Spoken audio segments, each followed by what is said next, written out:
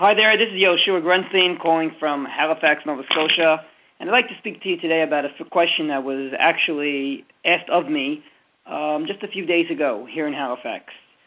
In this particular shul that I'm a rabbi of, we have a custom that even at Mincha, the chazan, wears a tallis. And the person that asked the question asked a fascinating question. If it's a good idea for the chazan to wear a tallis, why don't we all wear a tallis? And if we all shouldn't wear a tallis at Mincha, if it suffices to wear a tallis once a day, then obviously, why does the chazan take himself out from the rest of the people and become the exception to the rule at Mincha? Now, I have to say, in all honesty, it is a custom. There are many shuls with diverse customs with regard to the chazan wearing a tallis at Mincha or not. But ultimately, there are shuls out there that do. And I'd like to attempt to explain it. First of all, we have to make very clear that there's no positive commandment to wear a four-cornered garment at any time.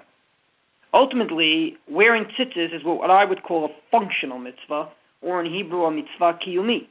If you happen to have a fashion which obligates you to wear a four-cornered garment, then ultimately you must put tzitzis on those four corners. But if your personal fashion statement is such that you do not have a four-cornered garment, then ultimately you'll never have to worry about the mitzvah of tzitzis, and it would be in the category of the mitzvah of divorce and the mitzvah of slaughtering. Most of the Jewish world, hopefully, does not know the laws of divorce and will never fulfill that mitzvah. And most of the Jewish world are not prevalently familiar with the laws of shechita, because ultimately there are shochtim out there that do the job for us. So if we happen to be a consumer only or a vegetarian, then ultimately those laws have absolutely no relevance to us. We can still be good Jews without slaughtering, we can be wonderful Jews without divorcing our wives, and ultimately we can be great Jews if we never ever fulfill the mitzvah of tzitzis. But for various reasons, we decided to obligate ourselves in this mitzvah of tzitzis at least once a day every day. And therefore we wear a tallis at Shachris, at the morning service, together with the tefillin, which happens to be an obligatory mitzvah, simply because it's important for us to obligate ourselves in this particular mitzvah for a variety of reasons. To quote one of them, mitzvah tzitzit shkula keneged kol haTorah kula. The mitzvah of tzitzit, its merit is equal to the entire Torah in its eternity. So ultimately, we have obligated ourselves in this mitzvah voluntarily. And maybe that's the reason why at Mincha, in certain places, the chazan wears a tallis. Ultimately, the chazan is our representative before God. In rabbinic Hebrew, he's not called a chazan, but rather a shliach tzibor, a messenger of the congregation.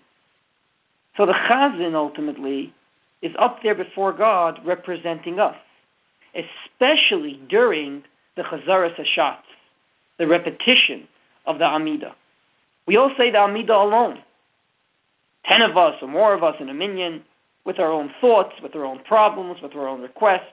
We stand before God, we begin with praise, we go on to ask 13 requests, we can add in our own personal requests, and we end with thanksgiving.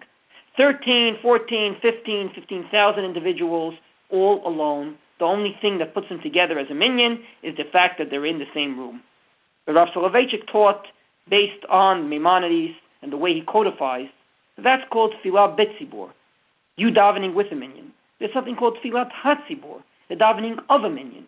One davening, one prayer before God represented by a chazan. So that chazan has a grave responsibility. He is davening on behalf of all of us. The best thing we can do is to dress him up in the most appropriate way. So we give him a tallis.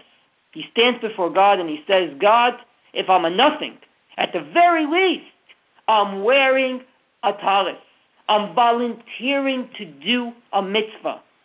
And especially if you daven mincha, those weaning hours of the day right before sunset, I am doing the mitzvah right when I can snatch it in, right when I can fit it in. And maybe that's the reason why the chazan at mincha wears a tallis.